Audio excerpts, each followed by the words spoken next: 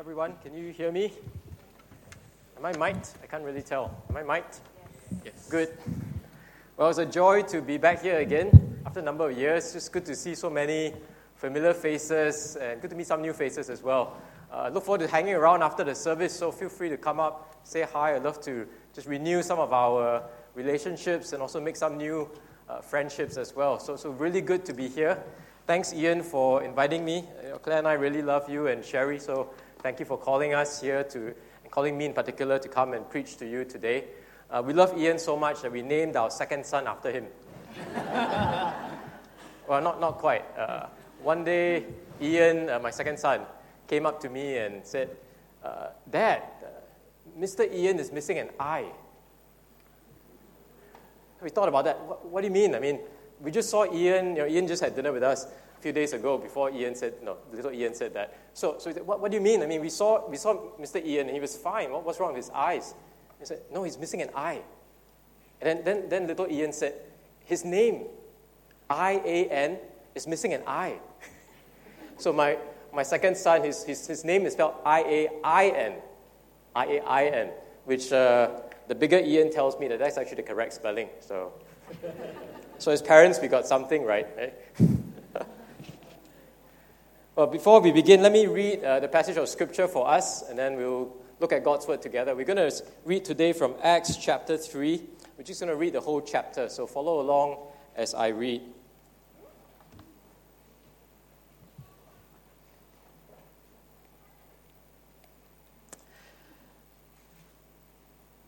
Now Peter and John were going up to the temple at the hour of prayer, the 9th hour, and a man lame from birth was being carried, whom they laid daily at the gate of the temple that is called the Beautiful Gate, to ask alms of those entering the temple.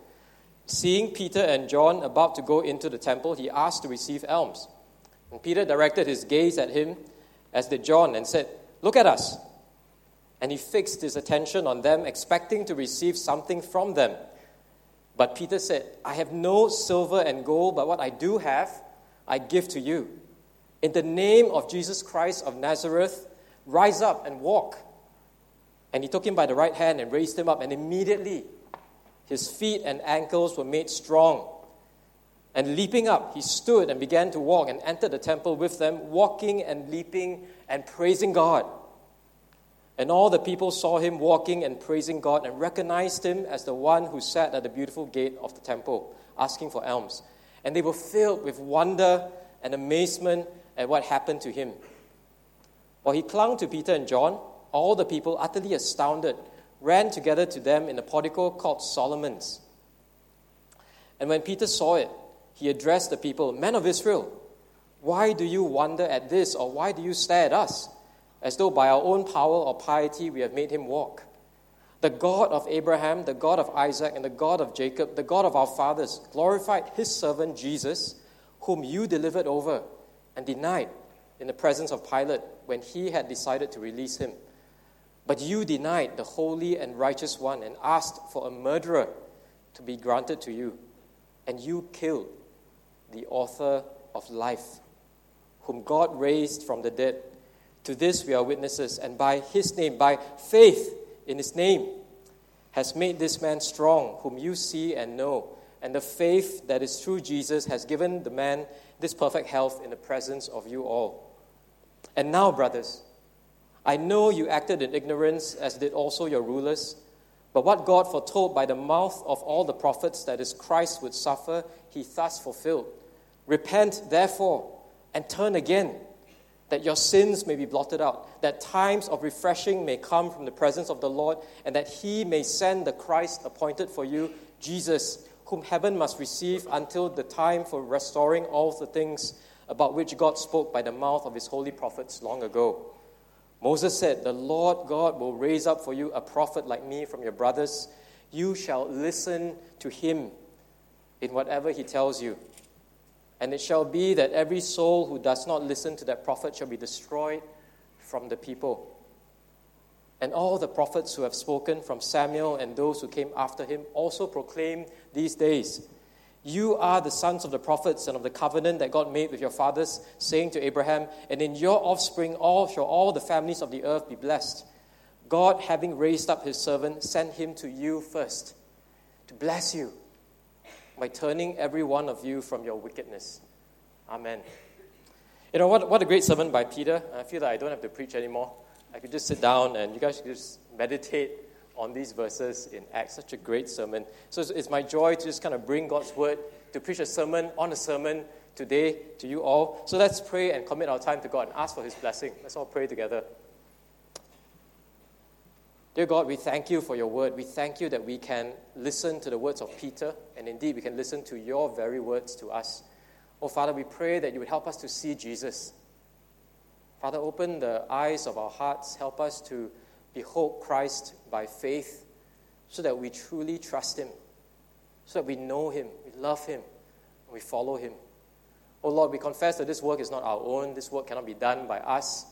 This is a work that you have to do by your Spirit, and so we ask you, help us. Help us, Lord, we pray.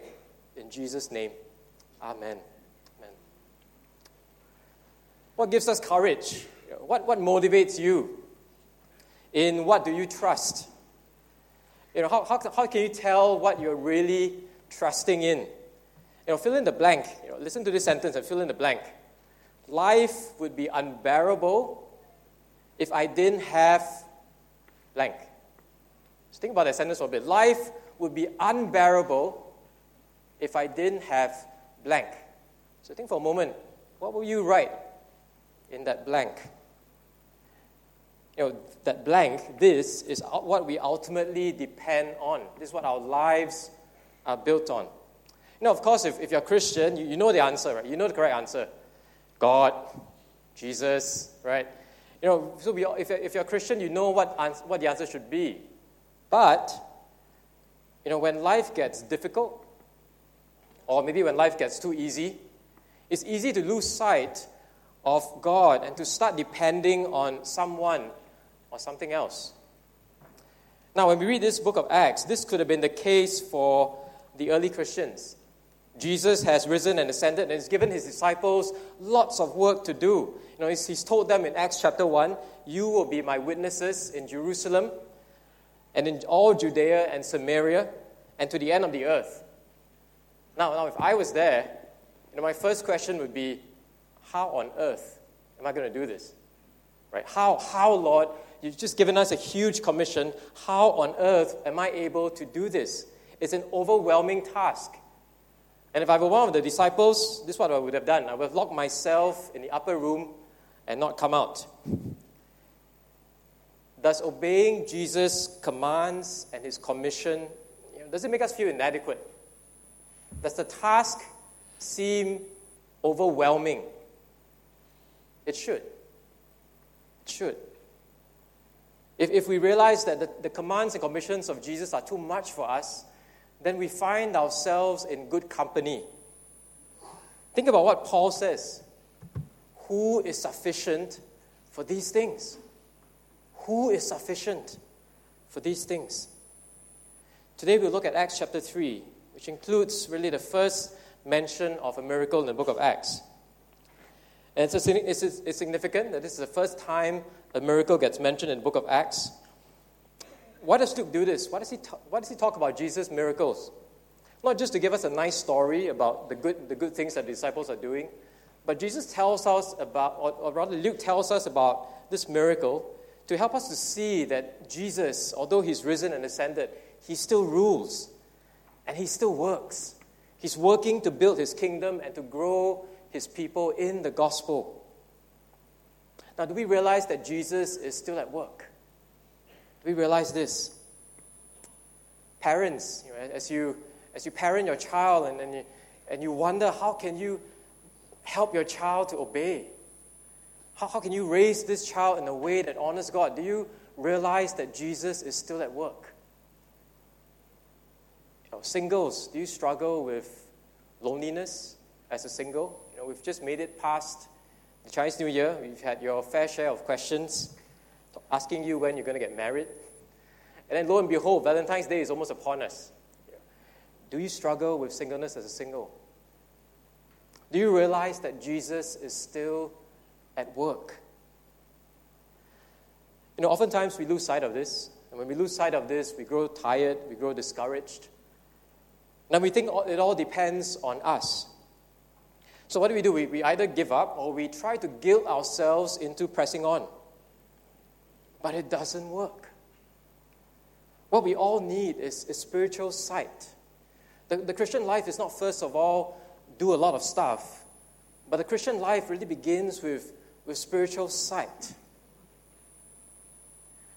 We're meant to see the glory of Jesus and His power. And Luke wants us to know that Jesus hasn't left us alone to do all the work. In fact, the title of this book in our Bible is a bit unfortunate. It says the Acts of the Apostles.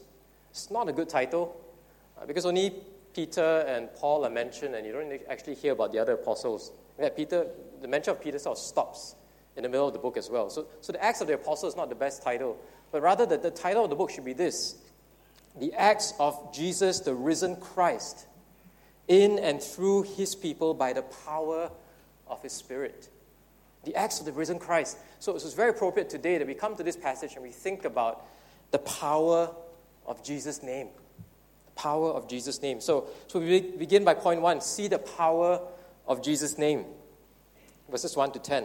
The chapter opens with Peter and John going to the Jerusalem temple to pray at the 9th hour, so about 3 p.m. And at the temple entrance, which was called the Beautiful Gate, they come across a lame man. The lame man was a regular at this gate. Every day his friends would dutifully bring him and lay him at the gate so that he could ask for help, beg for donations. The man was, we're told, lame from birth. He has never stood or walked in his life.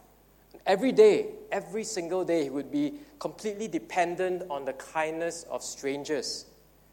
So as Peter and John walk past, he does what he always, he did what he always does every day. He asked them for a gift. And he's probably used to people not paying him any attention, just streaming past him as they go into the temple. Now, how many of us would actually stop on the street if someone says, hey, can you give me some money? Can you give me some help? How many of us would actually stop and look at the person? So this lame man was probably used to people walking past him day after day after day. But today is different, right? We told Peter and John stop, and they look at him. They directed their gaze at him. And if you're the lame man, your hopes are probably rising. It's like, wow, okay, these two guys have stopped. Great. How much can I get from them for help? And then he hears Peter's first words, right? I have no silver and gold. So what a disappointment. Oh, okay, great. So what are you going to give me? But Peter goes on to say, what I do have, I give to you. And what happens next is really amazing, right? In the name of Jesus, rise up and walk. And Peter lifts up the lame man. And what happens immediately? Notice the word immediately. It wasn't a gradual healing. It wasn't like, okay, take one step and let's see, come back. I'll see you again next week. No, immediately, his feet and ankles were made strong. It's a miracle. Clear, undisputed miracle. Instant healing. Not a gradual recovery. The man who had been lame from birth is now able to stand for the first time in his life. And not only is he standing, he's walking. The passage actually tells us again and again that he's walking, as if we can't hear it the first time. He's walking. He's walking. He's walking. And he's leaping for joy. This healing is a sign that the kingdom of God has come. Isaiah says in chapter 35 of Isaiah that when the Messiah, God's promised Savior, comes, this is what Isaiah says, then the eyes of the blind shall be opened, and the ears of the deaf unstopped. Then shall the lame man leap like a deer. A lame man shall leap like a deer, and the tongue of the mute sing for joy. It was interesting, right? Singing is a mark of God's salvation. So it's wonderful that we gather as God's people and we sing. It's a sign that the age to come has come. And this healing is a sign that the new age of God's salvation has dawned on us. We live in this new age of God's salvation. Do we realize that we are a part of something far bigger than our own small individual lives? God's kingdom has come and will one day come in its fullness. And now we now live in the in-between time between the first coming of the kingdom and the fullness of that kingdom coming when Jesus returns. And it's an exciting time to live. It's an exciting time to live. God's salvation has arrived through Jesus Christ. And He calls us, He saves us to live for Him. And He calls us, His people, to be His co-workers, to bring this salvation to the ends of the earth. It's a very, very exciting time to live. Okay, you don't look so excited, but maybe you get there. King Jesus is the source of the healing. Peter says it's in His name. It's in His name. When Peter says it's in the name of Jesus, Peter's not saying in the name of Jesus as though it's some magical formula or some casual religious phrase that we say sometimes. Sometimes we pray and then after in the name of Jesus, Amen. We kind of end our prayers sometimes with almost like blurting out that religious statement, right? In the name of Jesus, Amen. But that's not how Peter is saying it. When Peter says, in the name of Jesus, he's drawing on all the Old Testament says about the name of the Lord. There's so many examples in the Old Testament, right? They mention the name of the Lord. Listen to this example from Psalm 116. Then I called on the name of the Lord. O Lord, I pray, deliver my soul. I will lift up the cup of salvation and call on the name of the Lord. I will offer to you the sacrifice of thanksgiving and call on the name of the Lord. Now, the name of the Lord refers to God in His fullness, in His majesty, in His power, in His perfections. And to call on the name of the Lord is to recognize that God is God alone. He's sovereign. He rules. There's no one else. To call upon the name of the Lord is to recognize that this God that we call on is alone able to save. That's what it means to call on the name of the Lord. So every time we pray in Jesus' name, we really need to mean it. When we pray in Jesus' name, we're saying, you, Lord, are my God. You, Lord, are my only Savior. I pray in your name because there's no one else. There's no one else who can bring me back to the Father. There's no one else who can ensure that this prayer that I've just heard will be heard by my Heavenly Father. That's what it means to call on Jesus' name. Have you called on Jesus' name? Have you called on Jesus' name in this way? Do you know this Jesus intimately as your Lord, as your Savior? So when Peter says in Jesus' name, he's saying that Christ is the King who rules forever. He's God, He's awesome, He's majestic, He's glorious, He is present.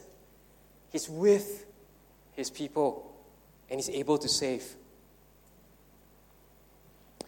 See the power of Jesus' name in this passage. Look to Jesus and find your rest in Him. Cry out to Him. Even a simple prayer, Jesus, help. Jesus, help. This Jesus is strong to save. The layman was looking for charity, but what he received is far more valuable than just silver and gold. Not only was he physically healed, but he was also saved to worship God. When Jesus works by His power, He transforms us from rebellious sinners into joyful worshipers who love God, who sing to Him, who praise Him with our whole hearts. And He moves our hearts to love Him and praise Him in this way. What's your view of Jesus like? What's your view of Jesus like? How do you regard Jesus? Now, do we have a small view of Jesus? Is Jesus the IT help desk Jesus? You know the IT help desk, right? When we have a problem with our computer, what do? We call the help desk. But you're not going to build a relationship with the help desk guy, right? You're not going to love him or spend your life with him. Well, I'm sorry if you're married to a help desk guy, but by and large, we're not going to do that, right? Do we treat Jesus like an IT help desk? Hey, Jesus, got a problem. Can you help troubleshoot? It's quite inconvenient. Can you just fix this so that I can get on with my life and be productive again? Look, Jesus, come help me. Don't make me wait for too long, right? Do we have this kind of small view of Jesus? We need a bigger view of Jesus. We need a bigger view of Christ. Scripture tells us He is able to do far more abundantly than what we ask or think.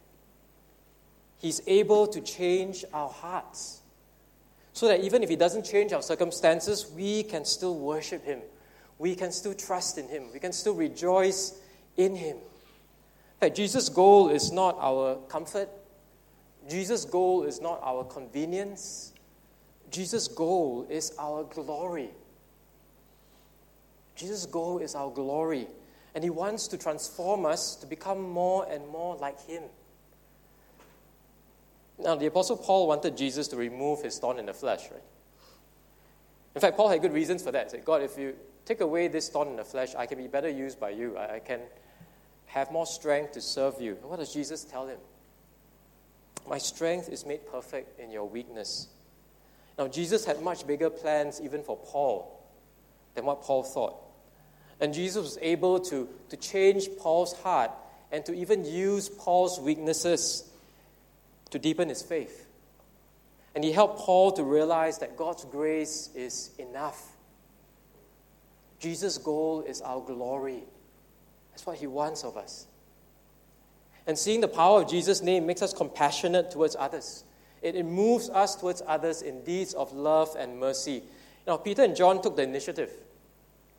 The layman didn't ask to be healed, but because Peter and John were convinced of Jesus' power to save, they had the confidence, the boldness to love and serve the lame man. Sometimes we are afraid to take the initiative with someone.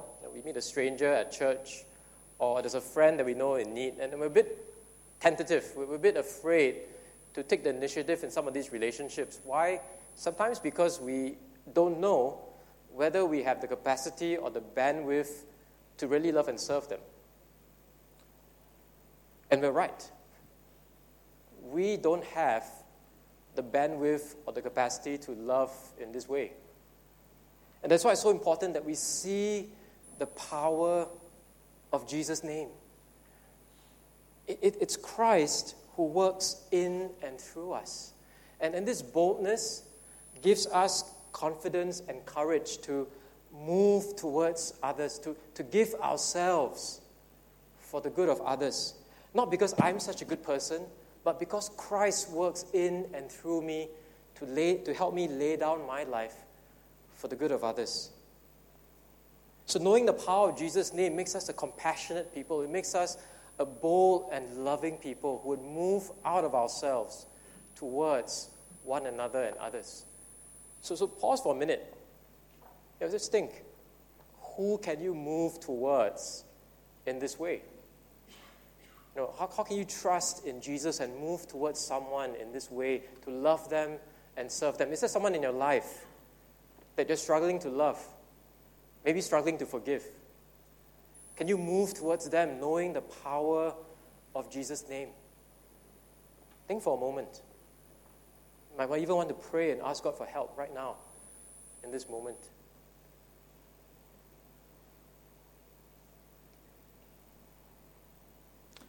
Second point, have faith in the power of Jesus' name. Now, the healing of the lame man causes quite a stir, as you can imagine. The crowd recognizes the man. They've seen him every day, and they're surprised and amazed to see him walking. And what happens next is interesting. Even though the sign is so spectacular, the sign isn't meant to stand on its own. The sign isn't meant to speak for itself. When Peter sees the crowd, what does he do? He preaches to them. He doesn't just say to them, hey, look at the sign, right? Great. See you next week. No, he preaches to them. He explains the sign. He explains the miracle. And what Peter does, in preaching actually reflects the pattern of how God works. As you read the Bible, you notice there's a pattern by which God works. He makes promises in His Word, and then He takes action to fulfill those promises.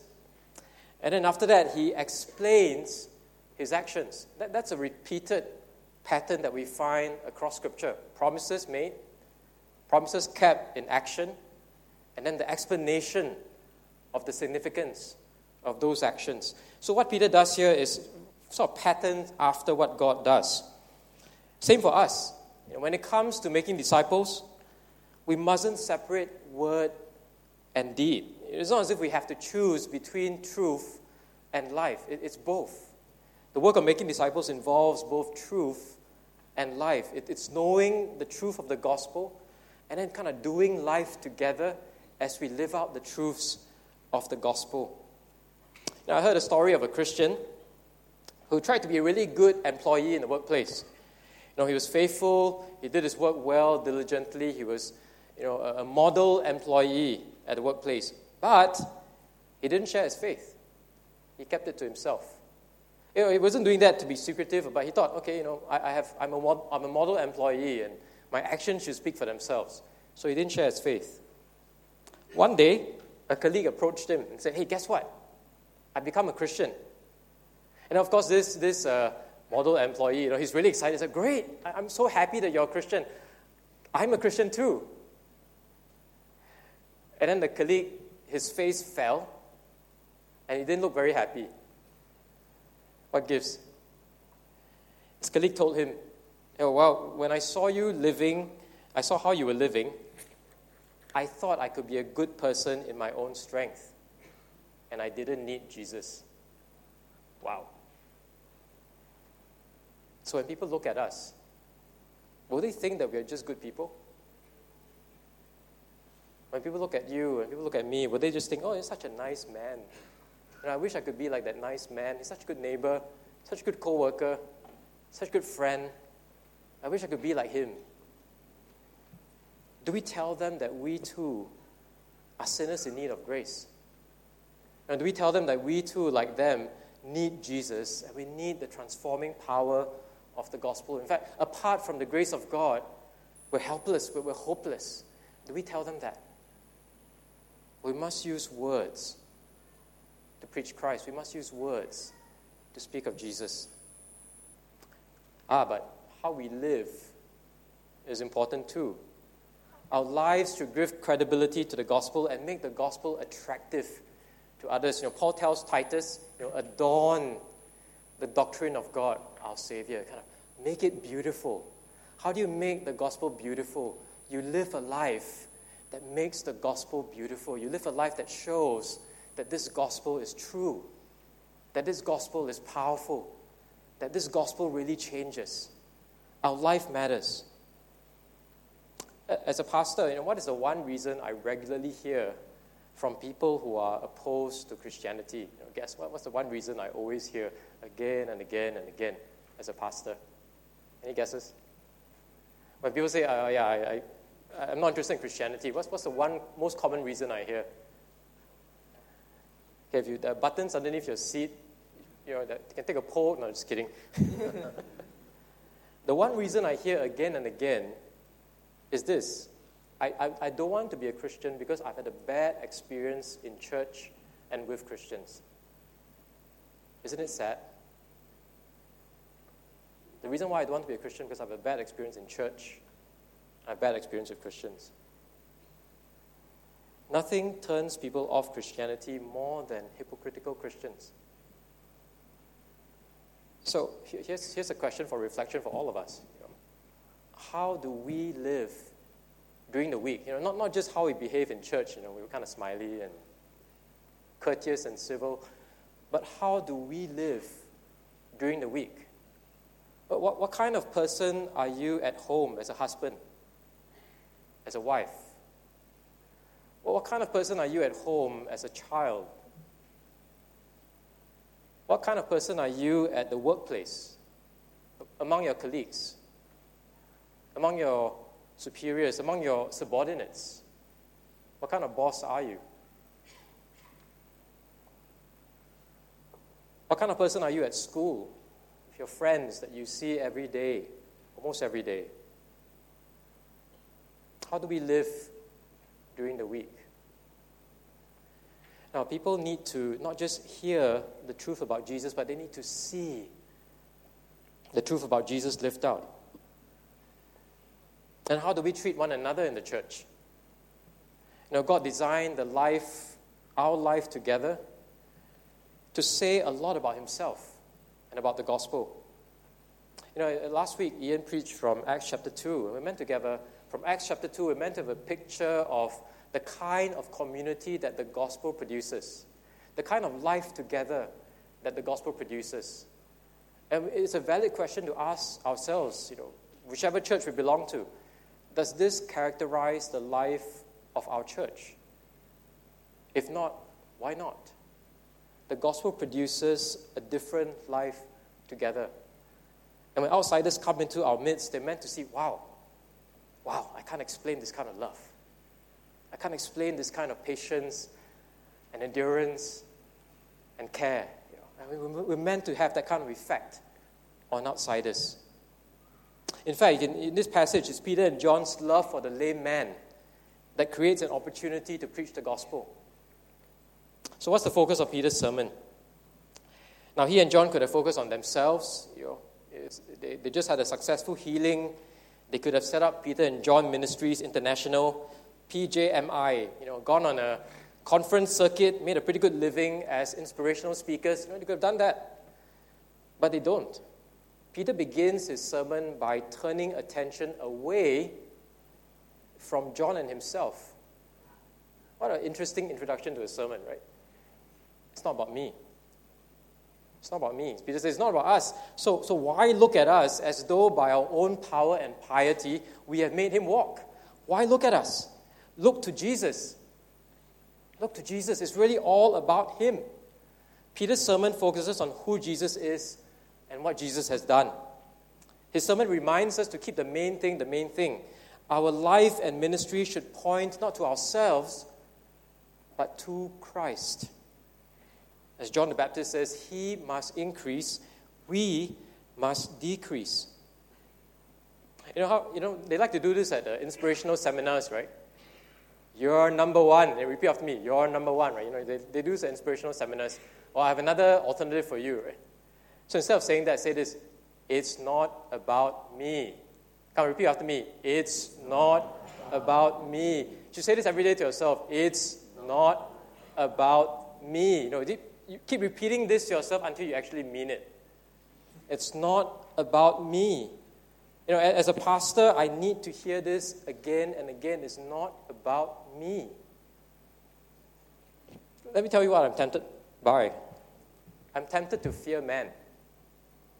I'm tempted to find my meaning and identity in your approval. In the approval of my church members, in the approval of other Christians, in the approval of people, perhaps people I love and I really care for. I'm tempted to find my identity and meaning in your approval. So what do I need to be reminded by? I need to hear it's not about me. I need to be reminded to put Jesus at the center of my life and ministry. This actually protects me from burnout. Why do pastors burn out? Well, sometimes it's really from physical overwork. That's true. But I suspect that some pastors burn out because they are simply exhausted from trying to please everyone. And why do they try to please everyone? Because they try to find their identity and meaning in the approval of everyone. But what does Paul say? If you seek man's approval, then we're no longer a servant of Christ. It's not about me. So think about all that you do to serve. Whether you're leading a small group, teaching a Sunday school class, you're meeting up with another Christian, sharing the gospel with someone, in your relationships with one another, Make it about Jesus. Our goal in all these different areas of service is really to help others see more, not of us, but to see more of Jesus, so that they trust Him and love Him more. That's why we do ministry. That's why we live in this way. When I preach, do I want people to say, what a great preacher? Or do I want people to say, what a great Savior? Quite different things. So to wrap up, let me just go through Peter's sermon. He makes 3 main points in his sermon. The truth about ourselves, the truth about Jesus, and how we respond. So firstly, the truth about ourselves. If we are to rightly hear about Jesus, we need to realize the truth about ourselves. God made us in His own image so that we glorify Him and love Him. But each and every one of us, we've all turned away from God. You know, we might not have been there, physically there, when the Jews crucified Jesus. But what Peter says of the Jews in Jerusalem is true of us as well. We too are sinners apart from God. We too have denied Jesus. We've rejected Him. If we were there, we would have done the same thing. We would have nailed Jesus to the cross. In fact, our sins have nailed Jesus to the cross. None of us is righteous. Now, knowing the truth about ourselves, what does it do? It moves us towards God in confession. But when we confess our sins to God, what are we doing? We're actually humbling ourselves before God. And when we confess our sins to God, we are actually agreeing with God about the way God sees us. Yes, you made in my image, but you're also rebels. And when we confess our sins, we are saying, yes, God, you're right. No more excuses, no more arguments, no more rationalizations, no more self-justification, no more looking at the other guy and saying, I'm better than that guy. No more excuses. We're agreeing with God. Yes, God, I am a sinner. So we need to know the truth about ourselves. Knowing the truth about ourselves makes us humble, makes us realize that we really need Jesus. We really need Jesus. So that's why we get to point 2 of Peter's sermon, the truth about Jesus. Jesus is the Savior you and I need. There is salvation in no one else, for there is no other name by which we must be saved. And as you read Peter's sermon, it's such a rich portrait of Jesus. Every single point that he makes is probably worth like a sermon or so, because he paints such a rich picture of who Jesus is. And I can only give a very quick overview of the different aspects of Jesus that Peter picks out from his sermon. Firstly, Jesus is the holy and righteous one, the Christ. See this in verse 14 and 18. He's the holy and righteous one, the Christ. Jesus is God's chosen king who rules in righteousness. He is the king we need to lead us. He's the good authority that we need in our lives. Someone who loves us, someone who cares for us, and someone who we can trust to really lead us safely home, to lead us towards God. Jesus is the king that we need. And what's more, he says he is perfectly holy. He's the one who can make us holy. He's the righteous one who can give us the righteousness that we so badly need in order to be accepted by a holy and righteous God. He is our righteous one. And Peter goes on to say, Jesus is the suffering servant. Peter calls Jesus servant a couple of times. And by servant, Peter doesn't just mean he's someone who serves God. But Peter is thinking about the servant mentioned in Isaiah.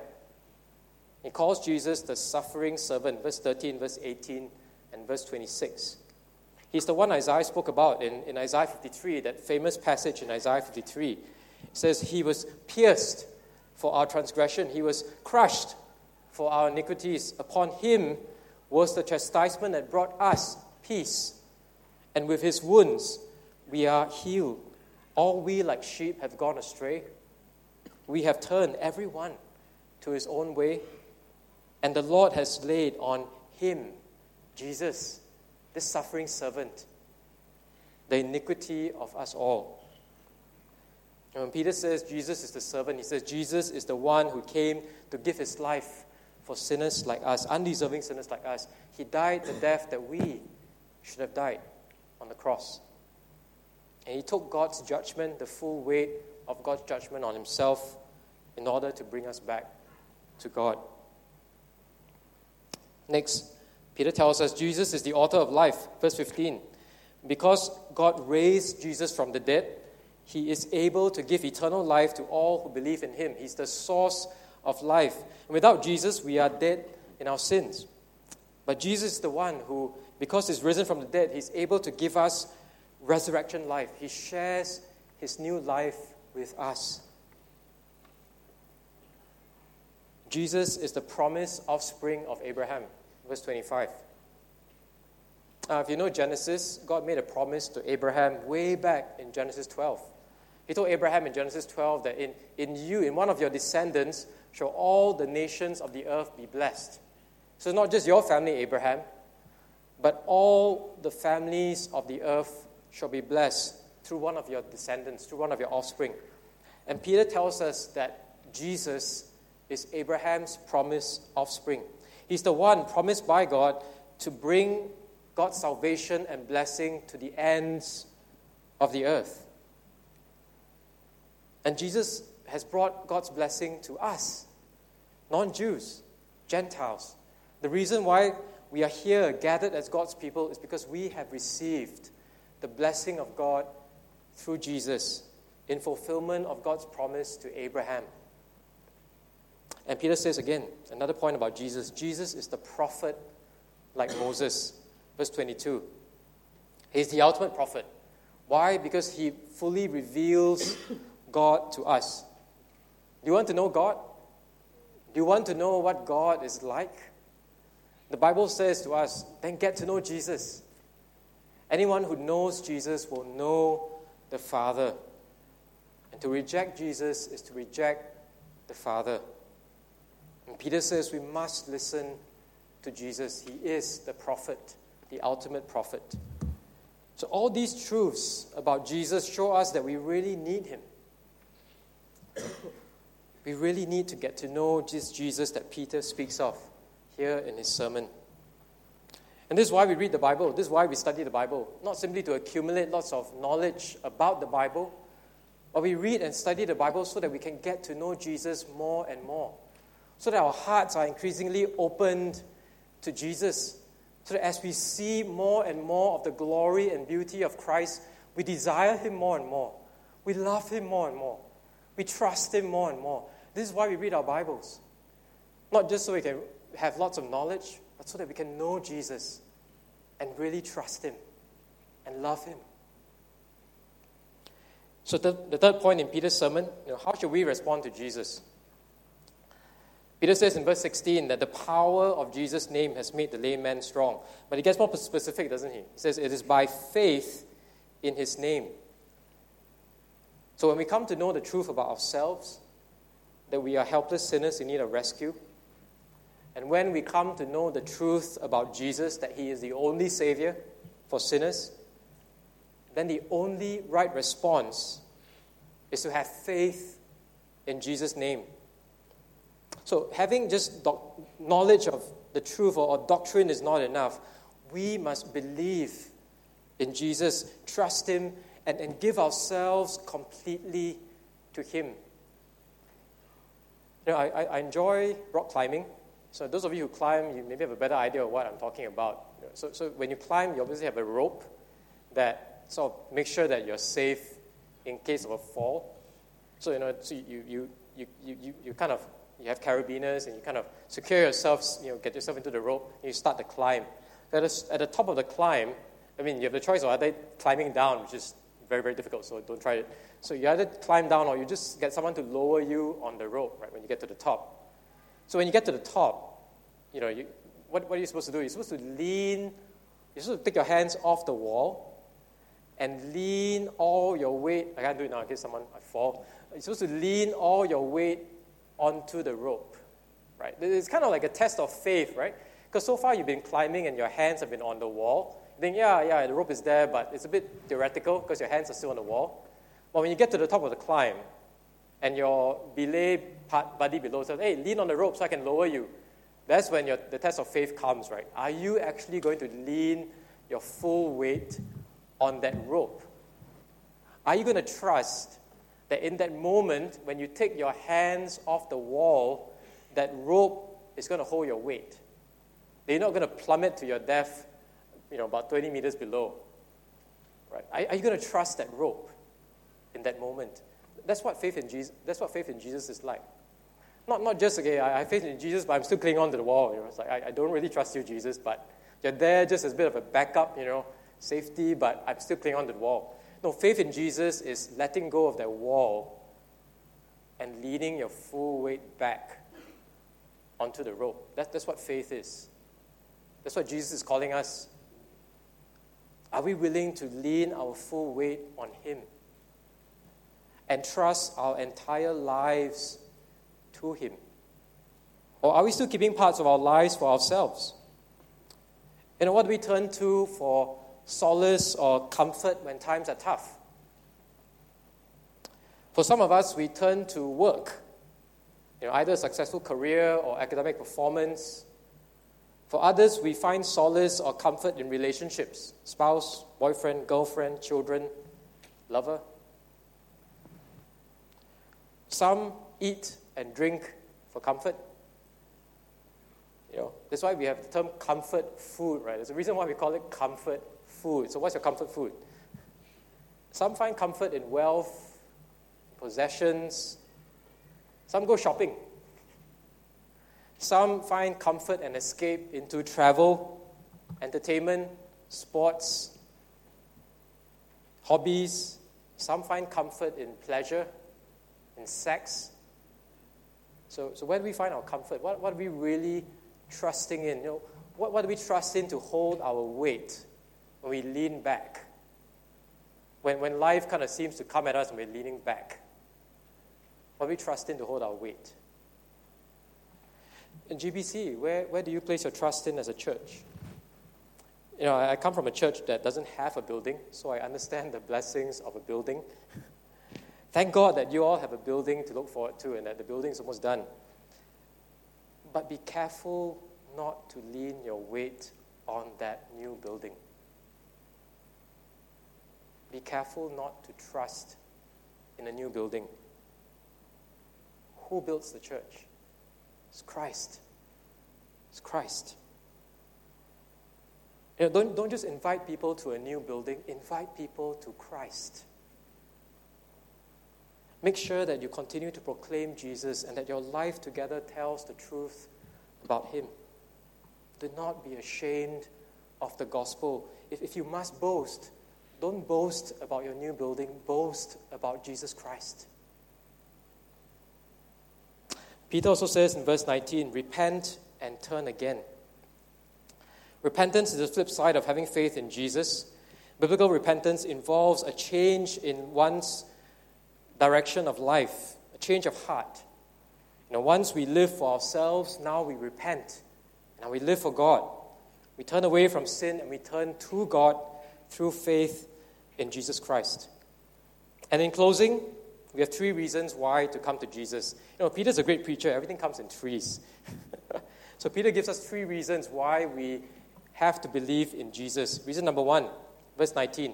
Believe in Jesus so that your sins may be blotted out. It tells us Jesus alone is able to forgive us and make us clean. How many of us struggle with the burden of guilt and shame? How many of us have done things in our lives that we are really, really ashamed about?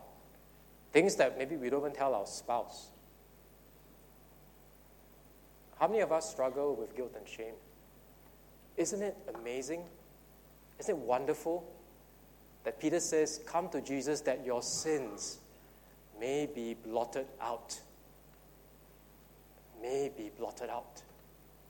Completely cleansed, completely doing away with the burden of our guilt and shame.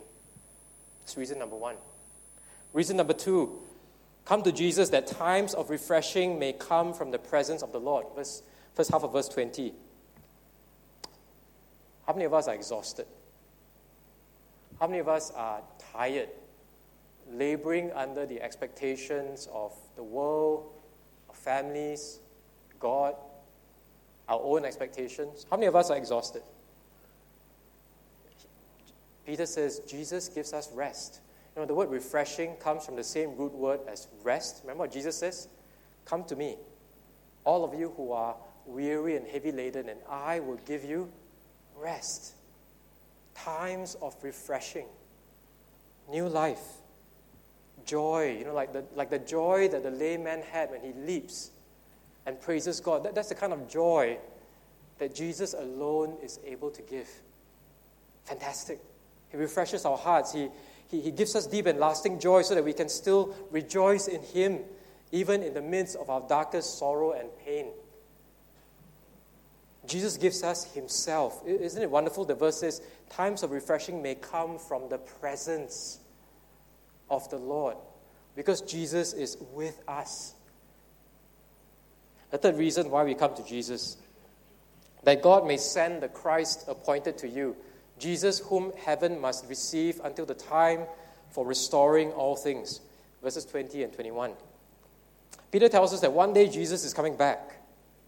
And when Jesus comes back, He comes to restore all things and to make all things right. And the healing of the lame man is just a very small, tiny preview of the amazing things that Jesus will do when He comes back. The times of full restoration. God's kingdom has come, and God's kingdom will one day come in an even fuller and more amazing way. And you know what's even more amazing is that He's invited each one of us here into this story of what God is doing in all of creation to make all things right in the entire universe. And Jesus says, come to me so that I can put you into this amazing story and one day make all things right again. Jesus gives true meaning to our lives. He gives us a future. He gives us a hope that will never, never disappoint us. He gives us the courage now to live wholeheartedly for Him, holding nothing back for Him as we look forward to the hope that we have in Him, the time of restoration. He gives us this courage so that even if we struggle now, and many of us struggle now, we struggle with sin, we struggle with sorrow, with depression, we struggle with illness, with death, with loss. But Jesus says, even in the midst of our struggles, He is our hope. And He will never disappoint us. And He invites us to receive this hope by receiving Him. It's amazing. It's the wonderful news of the gospel that's extended to each and every one of us. This Jesus that Peter preaches is the same yesterday, today, and tomorrow. So as we hear the words of Scripture today, put aside our fears and discouragement. Now, don't give up in the face of opposition and difficulty. Why? Because this Jesus is still at work. This Jesus is working to build His church. There is power in His name. Trust Him. Live for Him. Give everything you have to Him. And make Him known to the nations. And I hope that all of us will be able to fill up that sentence at the beginning. Life would be unbearable if we didn't have Jesus. Amen. Let's pray together.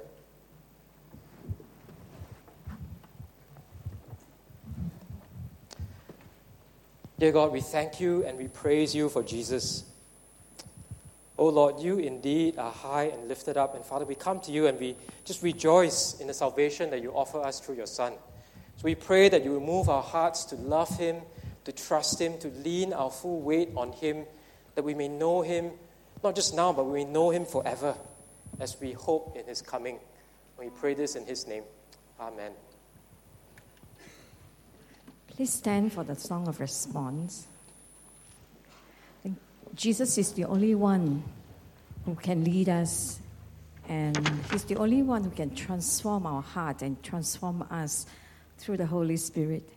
So as we sing this next song, the song of response. Let us really give our heart, our life, our all to Christ, who loves us so much. And let us make him the master and Lord and King of our lives.